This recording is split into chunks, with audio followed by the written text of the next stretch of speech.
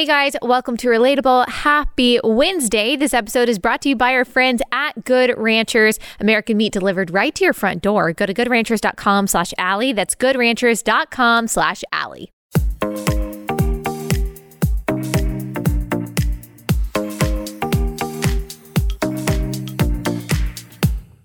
I've got an amazing and fascinating conversation for you today. I am talking to Dr. Sally Satel.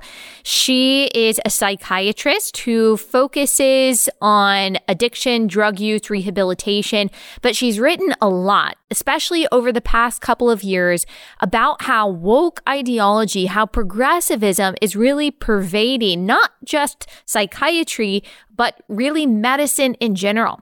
We're going to talk about the consequences of that, the consequences of an overemphasis on victimization, how this idea of placing people on some kind of intersectionality scale, how critical race theory is really harming psychiatrists' ability to treat people as individuals. And we'll talk about counseling and how counseling is being characterized by this as well, and potentially harming people and keeping people away from getting mental health care that they need because of this wokeism and people's fear of being treated by a therapist who would be hostile to their conservative or their, in our case, Christian views. So we're going to talk about all of this, kind of where this came from, and we're going to focus a lot on this loss of agency that seems to be infecting not just this industry, but the world, assuming that everyone's issues they're a problem of some grand systemic problem rather than a problem of an individual's choices, and how that can negatively impact our world and people's mental health. And just kind of putting this all into context, the mental health numbers that we see, especially among young people, are really not good. They're really not good. If we're looking back at 2020, we see a 31% increase in health-related emergency department visits for kids ages 12 through 17. For young adults, we are seeing 3.8 million had serious thoughts of suicide in 2020. And then recently, there was an article written by the New York Times talking about this epidemic among young people of thoughts of suicide and depression. And of course, the New York Times doesn't come to the same conclusions that you and I would. It does talk about social media a little bit and the problem there, and of course the pandemic, but also I think that we would conclude that there is just a loss of purpose, there is a loss of community, there's a loss of fellowship, and from our Christian perspective, there is a loss of faith, there is godlessness that seems to be pervading the younger generations. Actually, we know for a fact that it is. Pew Research does research on this regularly, and the loss of church and religious affiliation among young people is dramatic. And we're not focusing on the younger generations in our conversation with Dr. Satel today, but I think it is very indicative of where we are as a country as far as how we are serving people in the mental health industry. We talk about on this podcast a lot. I wrote a book about it, how it seems to be the solution to all of our problems. We are told on Instagram, we are told by people like Brene Brown, we are told by the popular authors that are kind of targeting women, and in particular Christian women, that really fundamentally our biggest problem is that we don't love ourselves enough, that we don't empower ourselves enough, that we don't think about ourselves enough, and anything that inhibits us from being able to put ourselves first is a form of trauma, and that we are really victims of most things, if not all things that happen in our lives. How's that working out for us? How's that working out for us? Is that kind of mentality really pushing us towards viable solutions to make sure that we are not riddled with anxiety and depression, that we are stable and sane people? It doesn't seem to be helping very much at all. And so we're going to talk a little bit about that today. At the beginning of our conversation, I'll ask her that question. How is pop psychology and this focus on ourselves, how is that affecting, how is that affecting the therapy world? How is that affecting us as people and as a society? You're going to love this conversation. She's a fascinating and brilliant person who is doing very unique and counter popular narrative work in this space. And I always appreciate those voices, and I know you do too. So without further ado, here's our new friend, Dr. Sally Satel. Dr. Satel, thank you so much for joining us. I have read many of your articles, listened to lots of interviews that you have done. We're going to talk about a few things today that you've covered, but I want to start with a question that I know my audience has, majority women. We are met with a lot of Instagram psychology, a lot of advice on how we need to deal with all of our problems. And it seems to go back to this one prescription. And that is that we just need to think about ourselves more. We just need to think that we are more awesome and wonderful, and that all of our problems are a result of some kind of victimhood of other people, of society, of our circumstances. There seems to be a real aversion to talking about any kind of responsibility that we might have in the problems that we face. Everything comes back to just a lack of self-love. So I would love to hear you talk about that. Is that something that you see kind of in the therapy world in general? What are your thoughts? Well, my first thought is I wouldn't do therapy with a stranger who talks to me over Instagram. Yeah. And the main reason is because, one prescription and one diagnosis, so to speak, never applies to everyone. So right there, you're almost violating one of the tenets of real psychotherapy, which is a highly individualized kind of enterprise where the therapist gets to know the person. And, some people probably do. I don't doubt that there's a great deficit of self-love. I wouldn't call it that, but that's not the term I use. But basically, a feeling of self, or a lack of the feeling of self-worth, and can be devastating. I mean, that is what can lead, not always by any means, but can lead to I don't necessarily clinical depression, but a pervasive feeling of demoralization. Can lead to drug use. That is a problem. But A, you can't assume it, and B, you certainly can't assume that it's due to victimization by parents, by husbands, wives, by others, by society. Now it's of course, much systemic oppression, and even if that might be true, which is something I would only know after I get to know someone, then I would not encourage them to dwell on it, which is another problem that seems to be part of this worldview, which is that, hey, you've been victimized, and so you're entitled, and so really you don't have to do anything, you don't have to take any responsibility because you're the victim.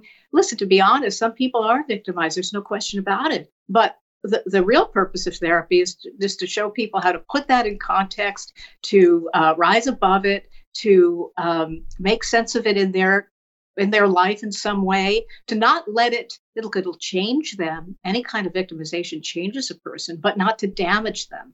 Right. It seems to me, just as a person observing all of this, it seems to me to be an overcorrection because, of course, there's a problem of self-loathing and self-hatred. And that, to me, it would make sense that could lead to different forms of addiction and demoralization and anxiety, of course. But the constant focus, at least that we hear on Instagram and pop culture, on what I would call kind of a glorified narcissism, that nothing really cares, or nothing really matters. Your relationships don't matter if they are not perfectly serving your wants in every moment of every day. That doesn't seem to be working because we've been told this for a while now, for years, and yet our mental health, our state of mental health as a country, particularly I would say people under 40, seems to be worse than it's ever been. I mean, my generation, millennials, have been told our whole lives that everything should revolve around us, that we deserve a trophy no matter what we've done. And yet it's not translating into us feeling better about ourselves or our lives. So do you see that kind of relationship, that the more we're forced to just focus on ourselves constantly, that it's actually making us feel worse rather than better? Yes, I can easily see how that could happen. First is prescription for selfishness. And we know that one of the great things people can do to make themselves feel better is to help others. So you want to direct as much of your attention outside yourself as you can. At the very least, it's distracting, so you're not ruminating about your problems, but it also helps others, and that's very gratifying. And as you know, in AA and other kinds of self-help, that's one of the tenets of it, is that it's a fellowship where you're helping others and connected to others. And the other problem with focusing so much on yourself is that everything is blown out of proportion. Every little slight is taken as evidence of I'm not lovable, or that person is terrible, or it's just distorts your whole view of, frankly, of others, because people are always attuned to the negative much more than the positive, unfortunately. But I think we're wired that way as through evolution. We always have to be on alert. And it blinds you to, for example, what you might be doing. I mean, listen, this is one of the purposes of therapy.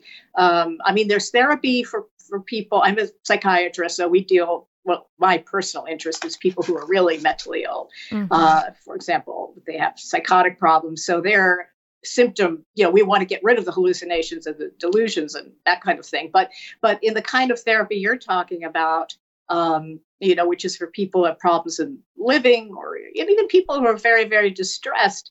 But, one of the things is to, as I say, not only get out of yourself, but to develop some insight and introspection, so you can see how you sabotage yourself. I mean, that is such a big part of psychotherapy, is to help people understand how unwittingly they're working against their own best interests.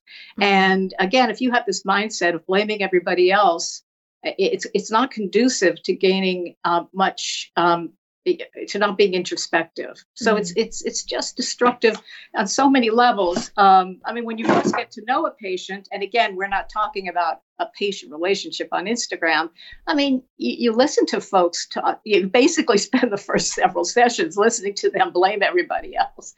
But then, because you can't challenge someone out of the gate, you want to develop a relationship that you're, concerned and you're open to their perspectives and their complaints. But then you start, if they're open-minded, and if they're not psychologically minded, why are they in therapy at all? If people are so awful to them, or if they've really been so misused by the system, they need a lawyer and not a psychiatrist. I mean, our job is to, again, is to help people cultivate a kind of a posture of self-observation. Why do you think a segment of psychiatry, whether it's just, pseudo psychiatrists online, or whether it's, an actual therapist in the office, why do you think it's moved this direction towards taking all agency away from someone and trying to soothe someone's anxiety or depression or distress simply by blaming systems outside of them, blaming other people, and basically just telling them that everything that they're doing is right, and any of the problems that they're facing really can be placed on other people's feet? Like, what ideology or what trend is moving mental health medicine in that direction, if you think it really is going that direction? I don't see it going that direction in psychiatry. But look, a lot of these people, let's say, to be honest, good psychiatry. Yeah. And that is a big qualifier, I realize. But, if you're not trained, then you're going to imbibe all these cultural tropes, which have been, victimhood. And as you said, everybody gets a trophy and everyone needs self-esteem. Well, you have to earn self-esteem. Yes, of course, there's a basic level of, self-worth. Everyone should have. But above that, you have to earn these things. And I think that some of these therapists are probably extremely, I'll just say it, they're just immature. And it's gratifying to them to have the kind of gratitude that the public would perhaps offer them, because that's a very quick way to have people be grateful to you and to attract them, is to exonerate them. I mean, everyone wants to be exonerated. I do. I don't want to sometimes take responsibility for, or acknowledge that I may be contributing to the trouble I'm in, or the distress I feel.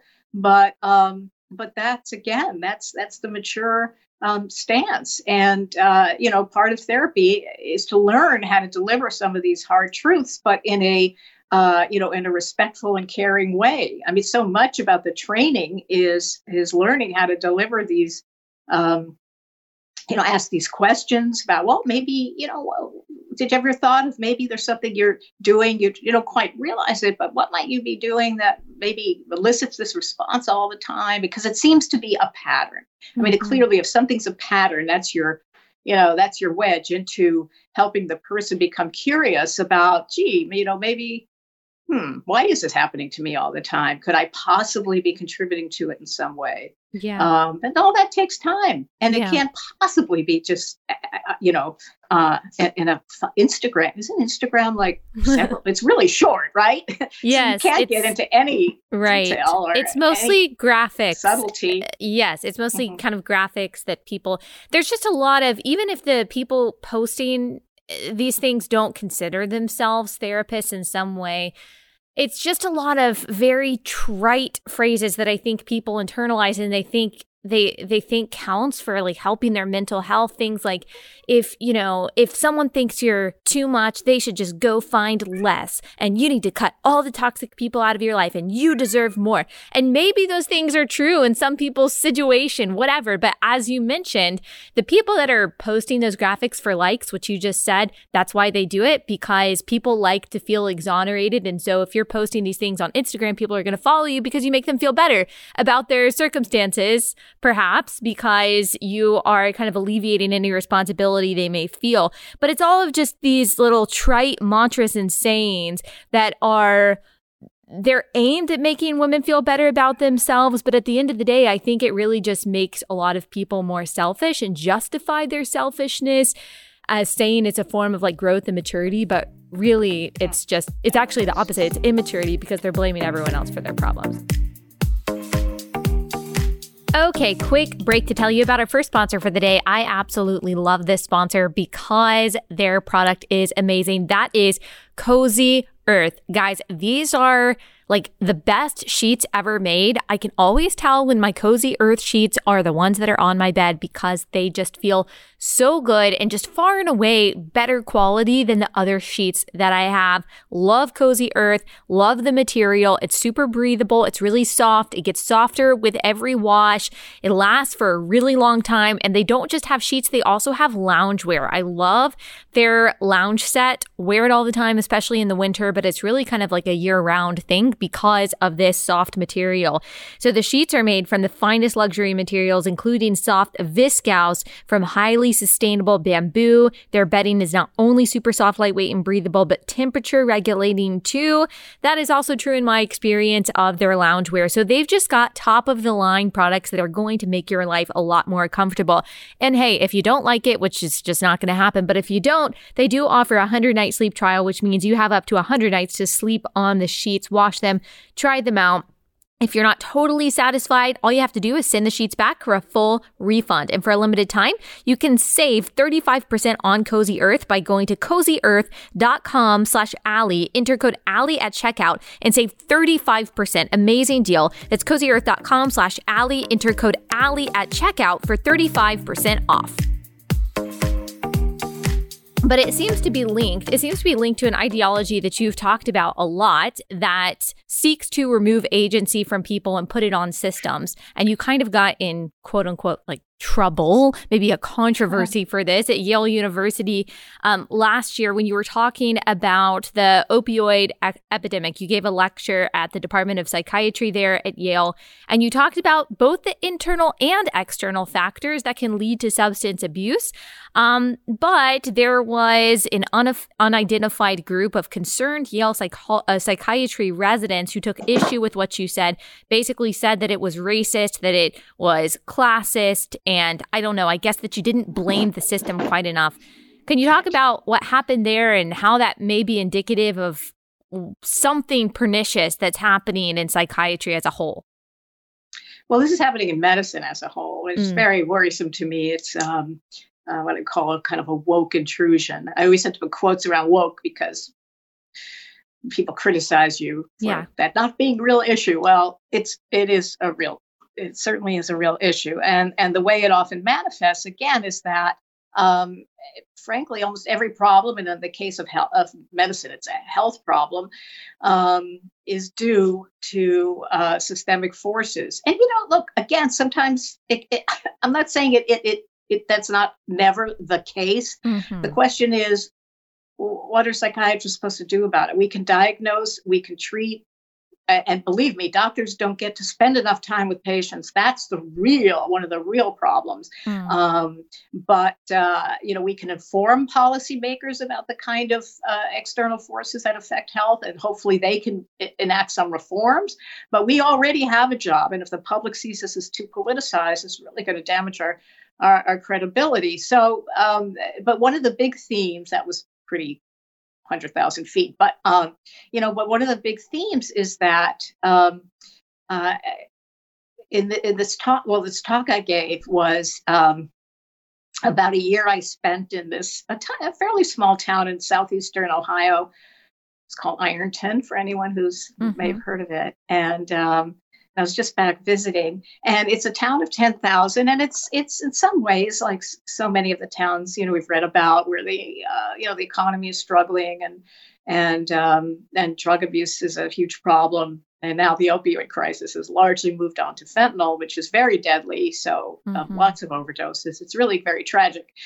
I was talking about addiction, which I frankly think is kind of more productive to see as a symptom even than a disease, because it often points to something a person is trying to either medicate within themselves, or if they live in a community that appears to hold no future for them, as I said, is economically distressed, where the educational system is so bad, where their parents maybe have drug problems as well, and you live in places where you feel trapped. That in itself, I think we've heard of deaths of the despair. Well, these are lives of despair, and that also makes drugs look attractive.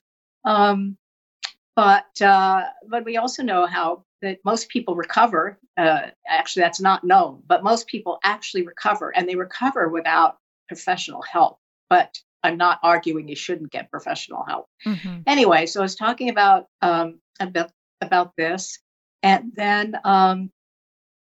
then afterwards, one of the residents said he was offended because I talked about agency and addiction, and that didn't I know that people were basically using drugs because of systemic forces, and again, even if they are, then what's the solution to that for us as psychiatrists? And I said, well, our job, I try to remind him really as nicely as I could, but our job is to take those remnants of agency that everyone has. I mean, even when you're in the midst of addiction, you make all kinds of choices. Is this the day? A lot of people who are addicted are actually fairly functional. I think we have this sense that people are just strung out, nodding out all day, and some people are, but that's not typically.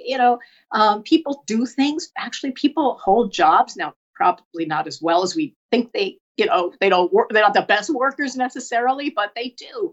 Or they go pick up their kids from school, or does your dad pick up you from school, or or whatever. All these kinds of choices people can make, and those choices, of course, could be today's the day I go to treatment. The problem is so many people who've used drugs for so long already were attracted to drugs because of some sort of pain that they were trying to medicate. And I don't mean physical, I mean psychological. And then there's a second layer of distress that's built up by all the trouble and problems that have been generated because of the addiction, all the friends you've lost, all the relationships you've burned, all the jobs you may lost, the money you spent, the health that you may have lost because of it. And that in itself is so distressing that it becomes even harder to stop. So I'm very sensitive to the notion that it can be very hard to break the habit, but people do it all the time. And they do it by largely by us being able to show them that there's some kind of hope and there's some kind of help, so they can feel that they can do it. And there are strategies called relapse prevention, and we have medications. If it's an opioid problem, you can be on methadone or buprenorphine, all these things to break the cycle, and then start helping people rebuild their lives. But I told him, I feel I'm going on here, but I basically told this kid, I mean, it was 24-year-old, I'm sure. That's a kid, yeah. A resident that, well, thank goodness there is some traces of agency still left, because that's what we can work on. And that is our job, to help people basically, weave those tatters into a tapestry of mastery, because that's really, again, unless we're talking the severely mentally ill folks who need, real symptom relief, that's ultimately what we are talking about, is the kind of self-control that lets you have more choices. And so you don't feel, constrained that there's only one way for me to act, that you can step back and see that there's an array of things you can do. And I mean, that's the ultimate freedom, but that only comes with responsibility and self-control. I mean, that seems, I think, somehow counterintuitive to some people, but you have more freedom when you have self-discipline. And, this is a Christian podcast. And so people listening to this know that self-control is a fruit of the Spirit. Self-control is something that Christians are supposed to don and supposed to emulate.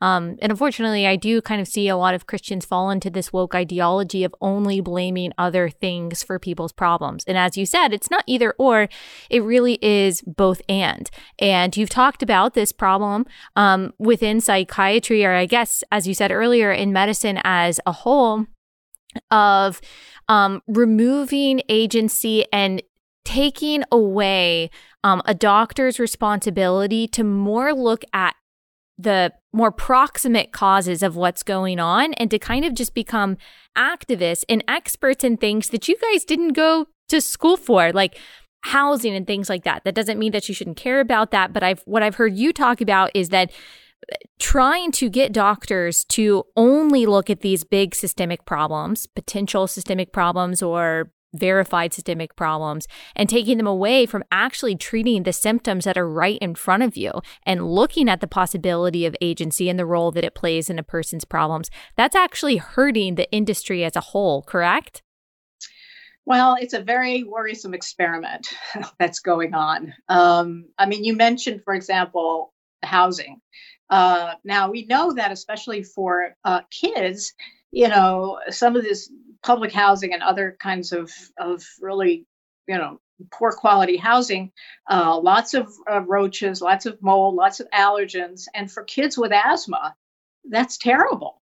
And it was important research that doctors and other scientists did to discover what kinds of what kinds of irritants are out there and are part of housing. And I'm sure ventilation is not good in these places.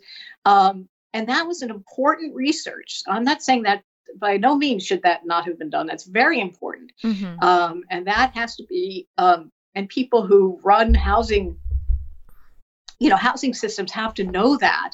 And doctors should even, frankly, ask about that. Where if the kid comes in with these problems, where are you living and is there mold? I think that's perfectly reasonable for a doctor to ask. And that then goes to the social worker. Listen, we have to try to help, get this family a better house. You could even report it. There's nothing wrong with that, reporting it to the housing authority. But to take on housing policy is absurd. It's a distraction from what we do. Plus, we don't know how to do it. That's not what we're trained in. And also, since, to be honest, so many doctors these days are quite progressive, they might have a different notion of how one fixes housing policy that might be, in a direction that is, frankly, not compatible with the general view of patients, which is, why is my doctor getting so involved with this? They should be spending their time, with me. Now, that may sound like a slightly tortured example, but honestly, if you read, it's a new publication from the American Medical Association and others, they truly want doctors, or they urge doctors to, dismantle racism. And right. Frankly, I don't know quite what that means. I'm not denying that there is some, but not denying that there's remnants of systemic racism, probably still some that's active. Not denying that. And as a citizen, I'm a doctor, but as a citizen, if that were my passion, then I should work on it all my spare time. That's completely fine. But framing them as part of the mission of medicine is really destructive. My mission is not to be a social justice warrior. My mission is to treat health. Treat illness. And my identity, again, would be that of, a healer, not an activist. That's something I can do in my own time, for sure. But that's not part of my identity as a physician. And there's a real effort to try to change that. And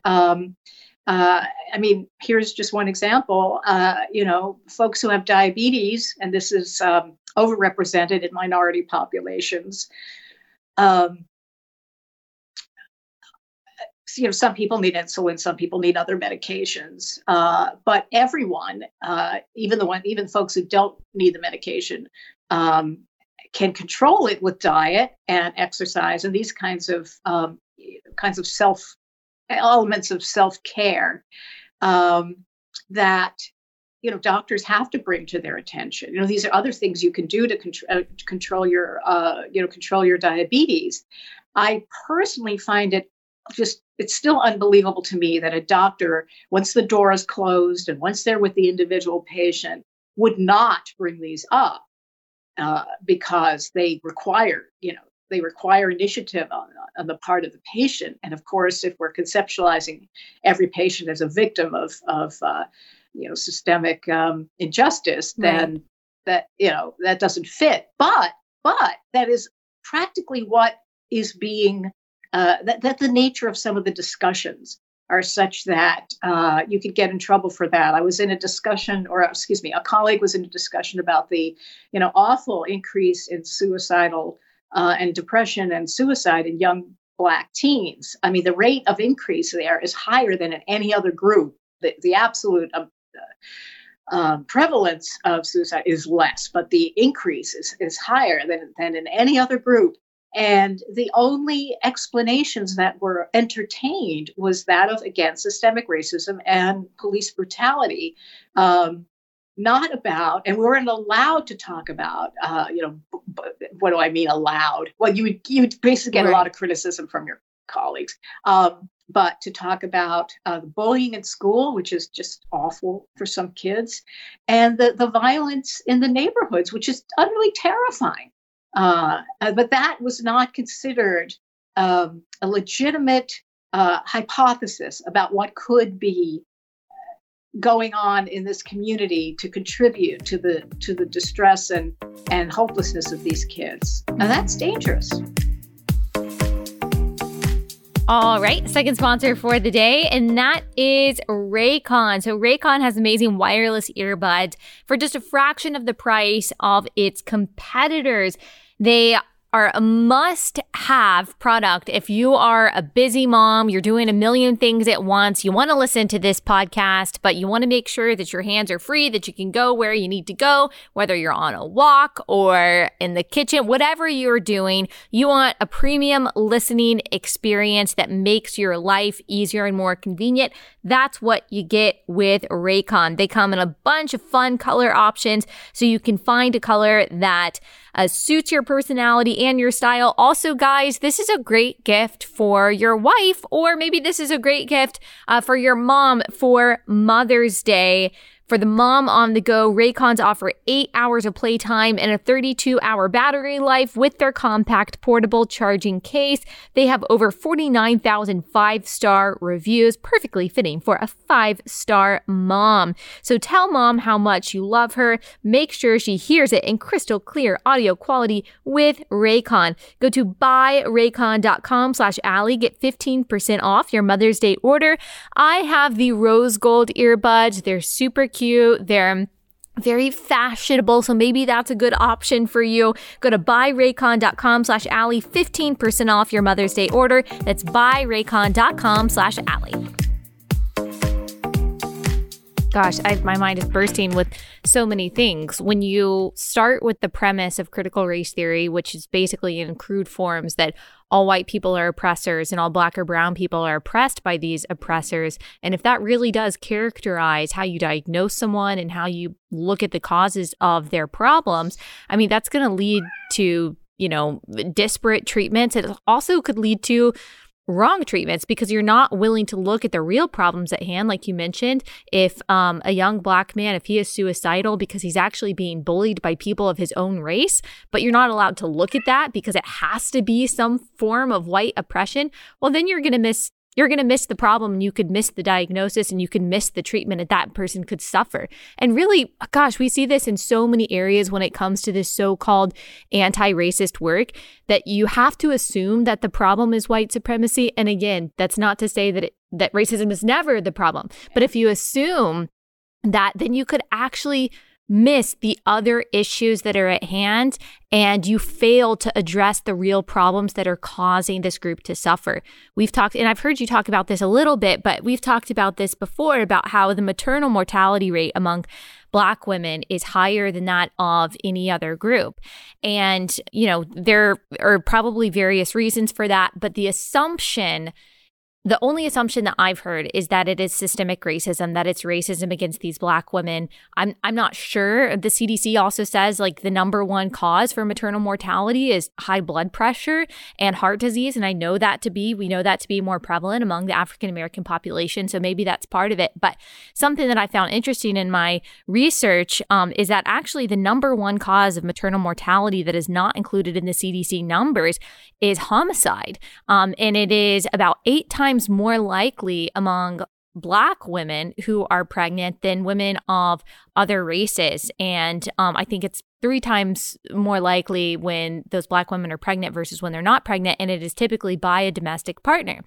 That's one example of, okay, we're focusing only on the problem of potential systemic racism. Well, look at this huge problem over here that is actually much more prevalent and killing many more women, more Black women in particular, than this problem. I'm not saying we can't focus on both, but when you are missing this huge problem over here because you only want to focus on systemic racism, people are going to die because of that. You're creating more victims. So I'm just interested to hear, more of your thoughts, not necessarily on that, but how this idea is dangerous and manifesting itself in the industry that you're in. Oh, it's very dangerous. Apparently we're not, I don't work in a hospital, but I've been told that doctors shouldn't even bring up obesity. I mean, right. My goodness, it's just, it's unconscionable. I've noticed it more in collegiality, actually, that there's people are sensitized to, or younger people, there's a generational dimension to this, but, sensitized to microaggressions where, that obviously we should also treat each other with, respect and concern, and try to always give people the benefit of the doubt. But basically a microaggression is it's truly in the eye of the beholder. And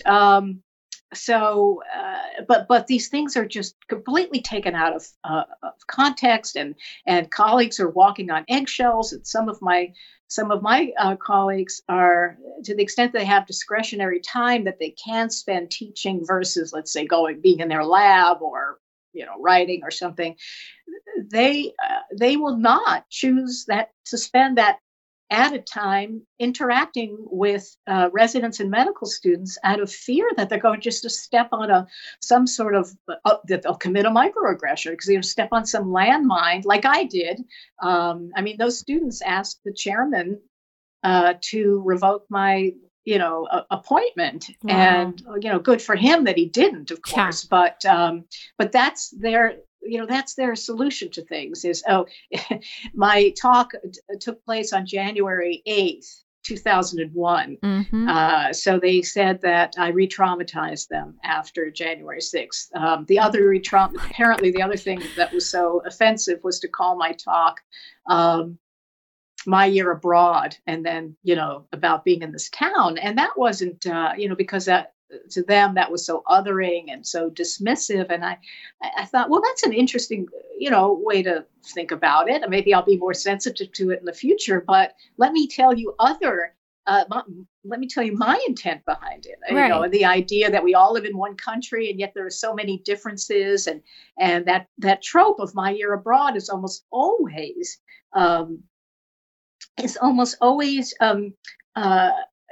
heard in the context of, I had a fascinating experience. I met new people. My horizons were broadened, right. But there was no tolerance of this, these alternative explanations. So it's that, plus there are certain things you can't question. There was a professor at the University of Pittsburgh medical school, brilliant man, cardiac electrophysiologist, who was beloved teacher. And he wrote a very scholarly article that was peer-reviewed in the Journal of the American Heart Association, questioning affirmative action in medical schools, and presented the data, which showing that, for reasons of being folks just not prepared, nothing about their basic, worth as people, just mm-hmm. that they often come into medical school or residency just less prepared than, let's say, white students, is largely a black-white thing, and take longer to graduate and come in with poorer scores and all this, that he was questioning whether this is a policy. God knows he's not the first that we should that medical schools should pursue, because, right. Advanced education is not the place where you compensate for people who sadly have been, not trained, not given the best primary school educations, and that compounds itself. And, people get, passed on in school without having mastered certain things. Anyway, point is, he was fired for this. Yeah. He was lost the chairman, he lost the directorship of his fellowship. I misstated that. He wasn't fired from being a doctor from the school, but he lost his directorship of the fellowship. He's not allowed to have contact with residents or medical students. And here he is, this brilliant teacher who's won awards. And that's insane. The same thing with some researchers who are looking into genetic differences that may, in one case, may translate into why. There are probably many reasons, and some of them definitely were class reasons of the kinds of jobs people had, the fact they had to take public transportation, but why African Americans were disproportionately felled by COVID. There are lots of reasons, but one of them might actually have been, we'll get into it in depth, but basically some sort of genetically mediated metabolic dynamic in lung function. Okay, and that was written up. I believe it was in JAMA, Journal of the American Medical Association, and there was all kinds of pushback because we're not allowed to explore genetic differences that may associate with race. And of course, I have to underline associate, because every educated person knows there are no discrete genetic differences between race. Mm-hmm. But there are differences in what's called gene frequencies. In other words, how common a certain gene might be, a gene that might predispose to illness, based on where one's ancestral heritage is. The classic one being sickle cell, that people whose ancestors have grown up in the Mediterranean or African region can have, but more susceptibility. To your point, I was actually just reading an article because I met a young woman recently whose son was born premature. He had sickle cell anemia, and gosh, it was just so hard listening to her and what they're going through. And I decided to just do some research on it just to find out more about it. I knew it was more prevalent among African Americans, but the article that I found was actually debunking the myth that it's more prevalent in African Americans, because it seemed like, because of what you're saying, that for some reason you're not allowed to talk about that is somehow racist. But to me, that would lead to worse care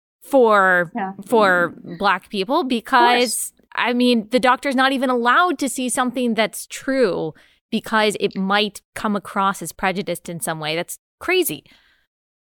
Yes. I mean, one thing I've seen people complain about is it's not just an African-American affliction. And that is true. It could be a Mediterranean affliction. Okay, well, that's good to know. Yeah. But we have to know this about people who are from Greek heritage, as well. It's more information. And, of course, it has echoes, to me, very diminished echoes, but to some people, obviously louder echoes of eugenics, this kind of stuff. But we are well past that. We have very, very vibrant bioethics, bioethical. We're all very, very sensitive to these histories, and in fact, of course, with the vaccine, you would hear. It's funny. I heard both things, but you would hear, "Well, I'm hesitant to take the vaccine because of Tuskegee," and then I heard Black people say, "Oh, stop it." Yeah, that's they'd say, "Oh, come on, that's just people just say that as an excuse." But other people seem sincere, and every time if there were an article in the New York Times that always gets a million comments. I mean, it would be interesting, and I did look through them, and there were a number of people who identified as African American and said, "I'm not going near that," and they invoked Tuskegee and. So to them, I think they were sincere and it was real. So what do we do about that? Well, one very common and often effective strategy is to enlist pastors and other people who are respected in the community to try to demystify, these interventions, in this case, a vaccine, but to, help folks realize that, those days are past, and white people are taking the vaccine. So obviously, if it were so dangerous, they wouldn't be doing it. And I took it, and nothing happened to me, and this kind of thing. But so those specters are still around, and they flare up from time to time. But they should never be used to suppress information or to suppress research that's done in good faith. Never.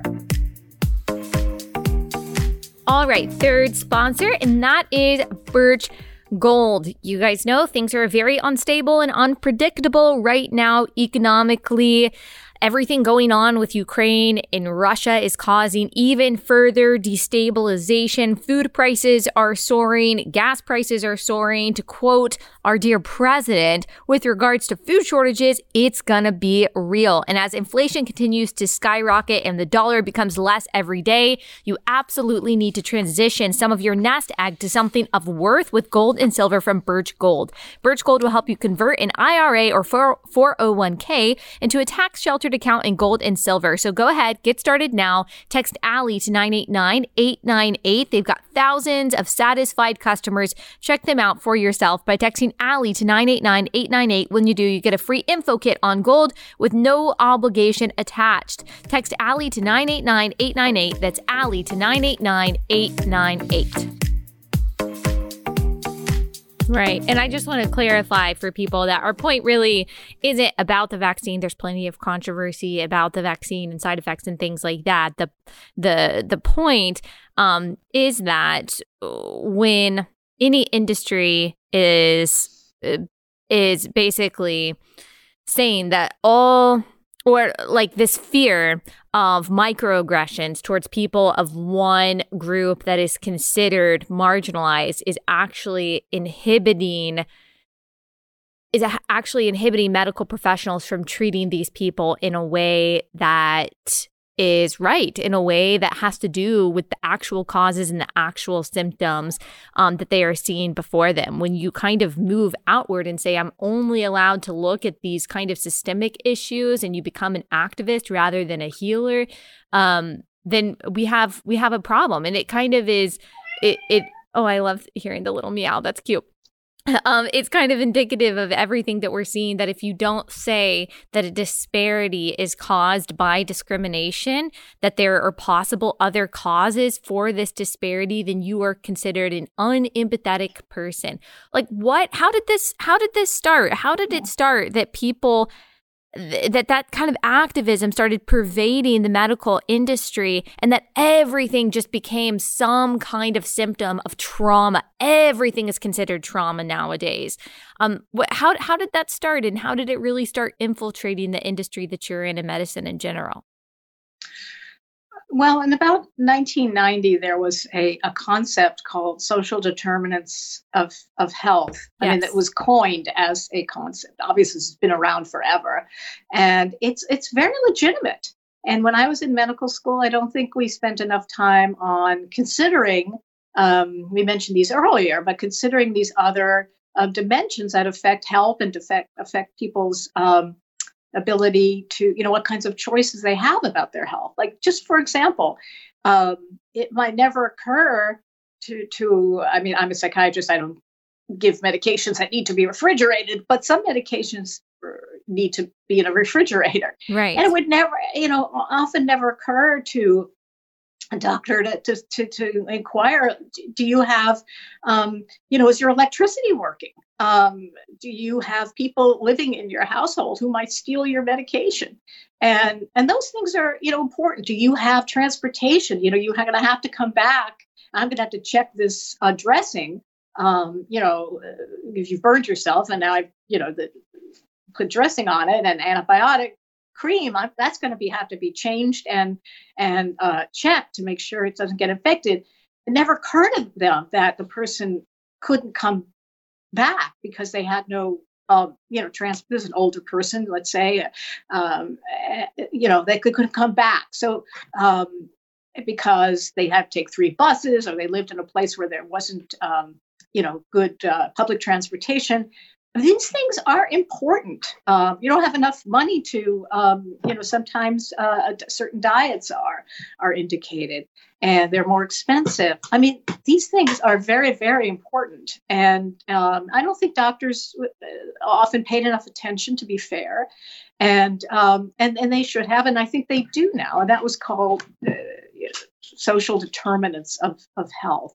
But over time, that got... I would use the word, almost got perverted into this view that people are completely at the mercy of their environments and have no control at all. And after George Floyd, the murder of George Floyd, this just took off. Where now most medical schools have courses on implicit bias training, which we know there's been ample research that shows the implicit association test, which supposedly measures racist attitudes, is completely illegitimate in terms of predicting how people interact with minority individuals. But that's required in some medical schools. Some departments of health are requiring that in order to get your license renewed or get your license, you have to take this. It's a waste of time, and it draws attention again to this this conflict, this as if it's pervasive, this struggle between races, and it's frankly, it's pernicious, but it's a waste of time. And so this became, after, again, George Floyd, this just became a big thing with medical schools dedicating themselves to the phrase, of course, is dismantling racism. Some of that's posturing, I'm sure of it, but some of it's not, and it makes me wonder what they're displacing in the basic curriculum, which is very packed, to offer these courses in intersectionality, and it is not relevant. No one's saying that there aren't some cultural differences, and especially if you work with populations that are immigrant populations. This is anthropology, and you should know some of it. You should know what the dietary habits are. You should know, in general, how certain cultures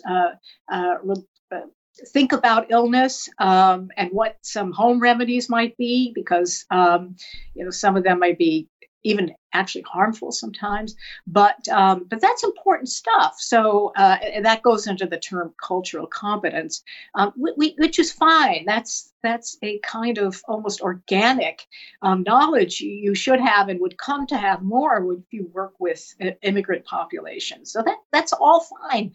But again, this now it's turned into a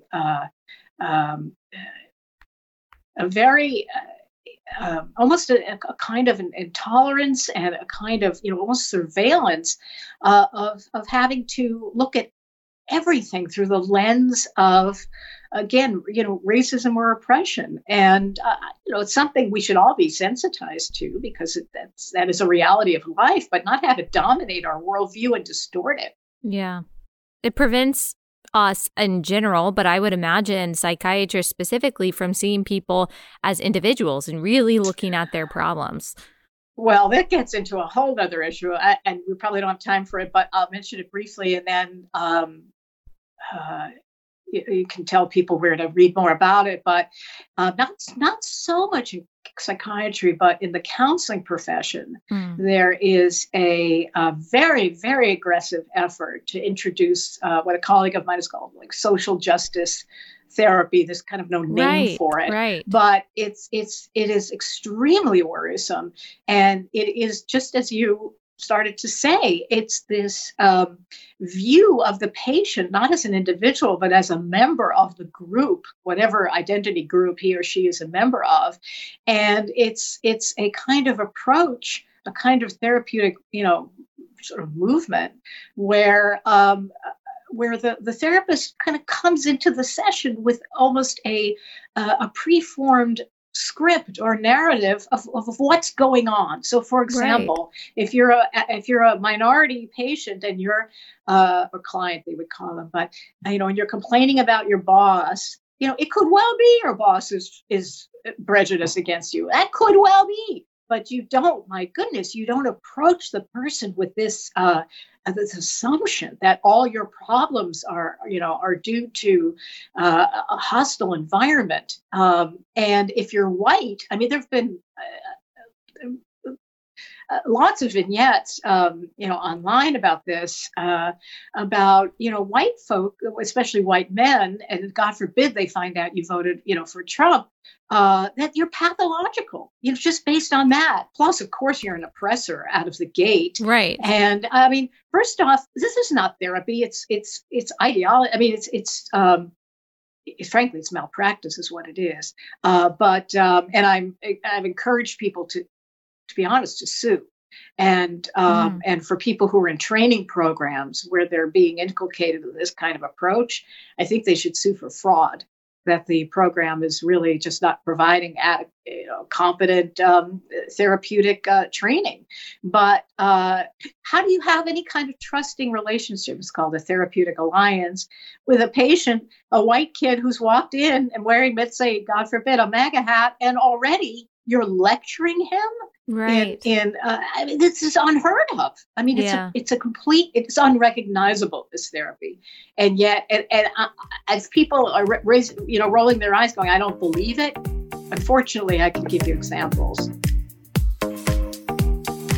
All right, let me tell you about one of my favorite sponsors, and that is Dwell. It is a Bible app, and it's inspired by the psalmist's command to hide God's word in your heart. We've already established that a lot of us are busy, whether we're moms or whether we're students or whether we're working, whatever it is, all of us are on the go all the time, which means that it's actually more even more important that we are hiding God's word in our heart, that we are meditating on his truth, that we are remembering what God says is good and right and true, and renewing our minds with his word. And that is why Dwell app exists, so that we can listen to the word even as we are doing all the things that we are doing throughout the day. Our busyness should not be an excuse for not reading scripture, especially when something like Dwell app exists.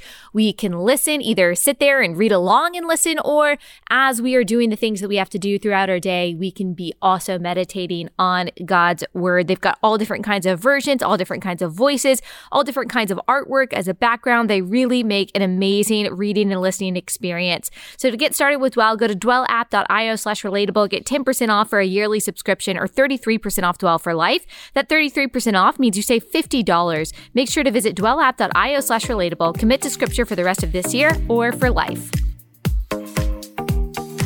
Well, I absolutely know what's happening because we're talking about some of those Instagram accounts earlier, and it seems like the whole therapy online world is absolutely the wokest world and the quickest to categorize people based on these preconceived notions that's informed by these academic ideas like intersectionality and critical race theory, which don't necessarily translate to an individual circumstance.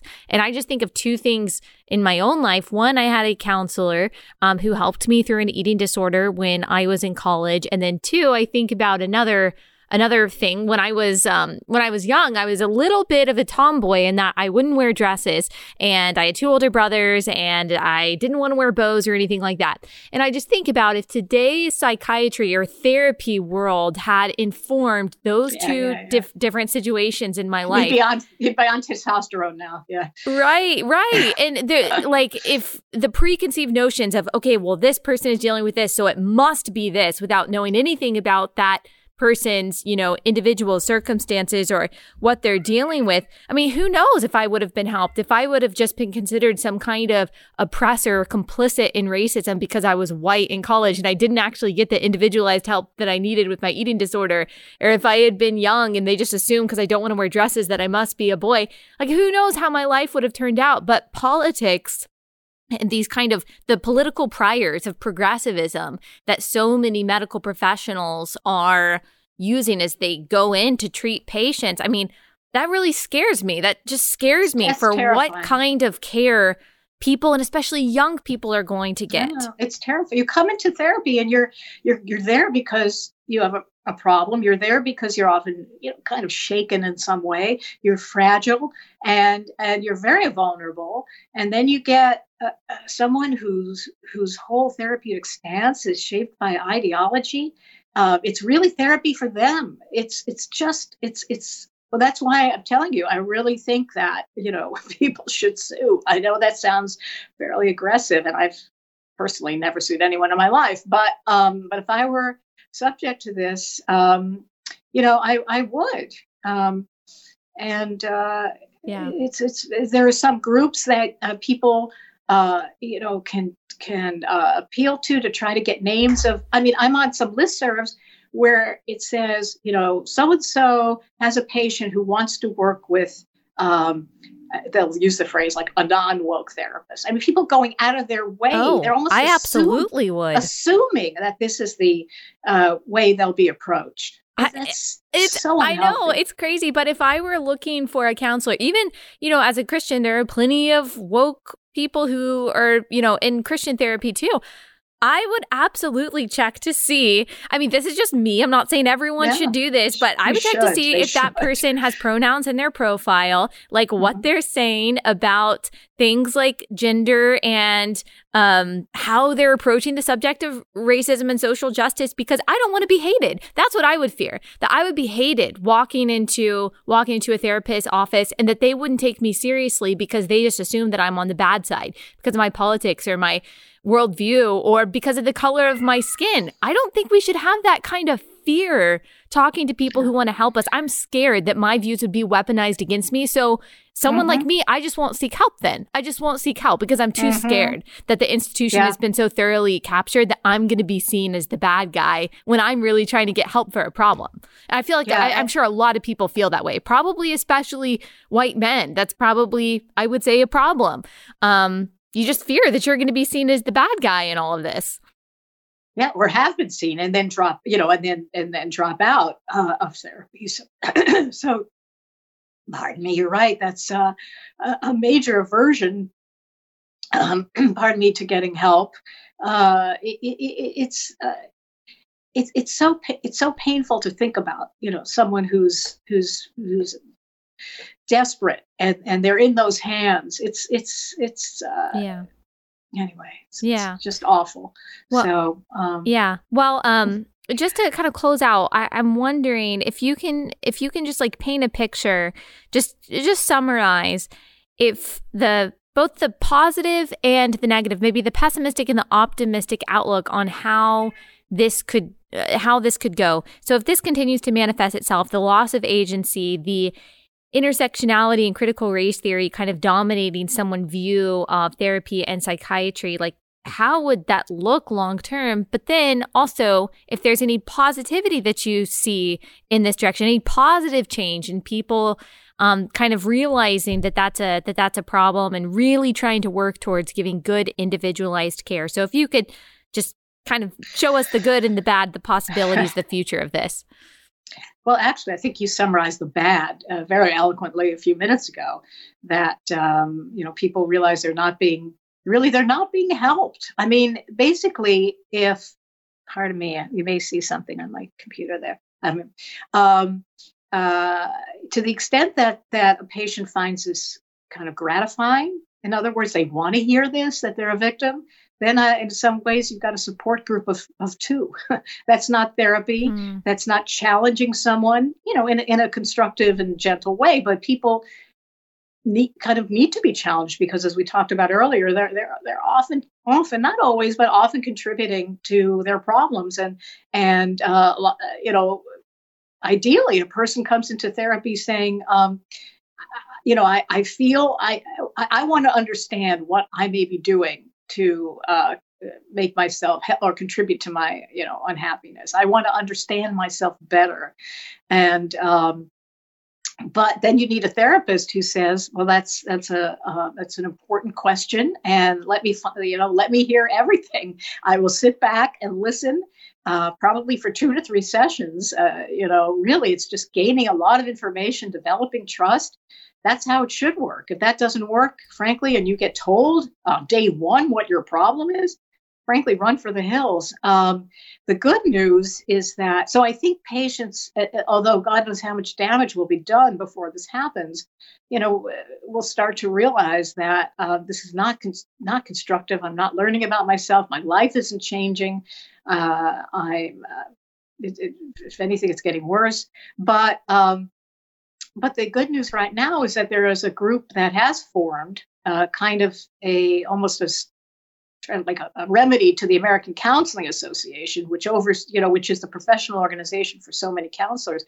Now there's a group called the International Association for Psychology and Counseling, International Association for Psychology and Counseling, which is a group that's been started by frankly, a former president of the American Counseling Association, who says no ideology. There should be no ideology in counseling. That's good. Short of of course, theory about what we know about the human mind and behavior and how people change. But that's fine. That's clearly what one is trained to do in these jobs. When one takes these jobs, and we will be a clearinghouse for training, and we could refer people if they need counselors who are classically professional. And so that to me, that was very encouraging. Yes, that is an encouraging development that people are recognizing this and organizing to push back against it. It's going to be a battle. And so I'm hopeful, though, based on what you just said, and I'm hopeful that people like you exist and that you've been talking about this and writing about this for a long time. I agree. It should be without ideology. The goal is to help people. The goal is to heal people. And we can't do that if we are blinded by our preconceived notions of what we just assume they're dealing with based on our politics. Right. Or turn them into activists, which is another agenda item. Man, and there's just so much there. That seems to be the problem, one problem in education too. And just to touch on, I know we got to go, but one thing that you said earlier that I thought was so interesting and is my question too, in like K through 12 education, where we're seeing some of this ideology come about in the curriculum. You asked for psychiatry students, what is being displaced? What's being displaced by this overemphasis on things like critical race theory and victimology? Because everything, you would probably argue that a psychiatrist has to learn just about psychiatry. That's a lot in itself. That's, full time. I wonder the same thing about curriculum in K through 12 as they are having hour-long sessions about, intersectionality. Like, okay, how much time are you taking away from science? How much time are you taking away from math? How much time are you taking away from reading? And do our numbers show that students in America need less of that? I don't think so. Gosh, this is such a pervasive problem, and I'm very thankful for your voice and how you're talking about it in such a professional and persuasive way. So thank you so much. Oh, thank you very much. Just to close this out, one thing that I wanted to make sure that we mentioned that I didn't get into with her because it wasn't a theological conversation that we are having. But as Christians, one thing that I want to point out is that while I think that professional help when it comes to mental health is really important and necessary for a lot of people, I think medicine, when it is necessary for people's problems, is a gift of common grace that people should feel no shame when they need those treatments, when they need that care. They should feel no shame in taking part in those things. Ultimately, we believe that the answer to our individual problems and to societal problems is the gospel. The reason why professional help, even though it can be so important, will ultimately fall short is because it doesn't deal with the problem that is in our hearts. Like, it doesn't deal with the real reason for a lot of the emptiness that we feel, or the purposelessness or the loneliness that we feel. The only person who can truly tell us who we are is the God who created us, who tells us who we are and what we're worth and why we're here, who gives us the ultimate hope, not just moment by moment hope, but the ultimate hope. And so if we really want to be known, if we want to be understood, if we want to know what it means to be accepted, if we want to know what it means to be truly loved, then we have to look at the gospel, because in Christ, we are accepted by this perfect, holy God who created us and created the universe. In the gospel, we are given purpose. We are given hope, the hope of eternity in heaven, the hope of goodness and joy forevermore. And so the real, ultimate, eternal antidote for any despair that we have, and this doesn't preclude, tangible help here on earth, but it is the ultimate answer to all of the problems and the feelings of lack that we have here in this life, is the God who created us, is the gospel. So I would be remiss if I didn't mention that in a conversation about all the problems that we're facing as individuals and as society, that only the God who made us can really, truly know us, see us, fix us. And so in all of the steps that we take here in this life to help our mental health, let us not forget that the God who made us and loves us is the ultimate and eternal answer to all of our problems. All right, I hope that was an enlightening and encouraging conversation for all of you. I will be back here tomorrow.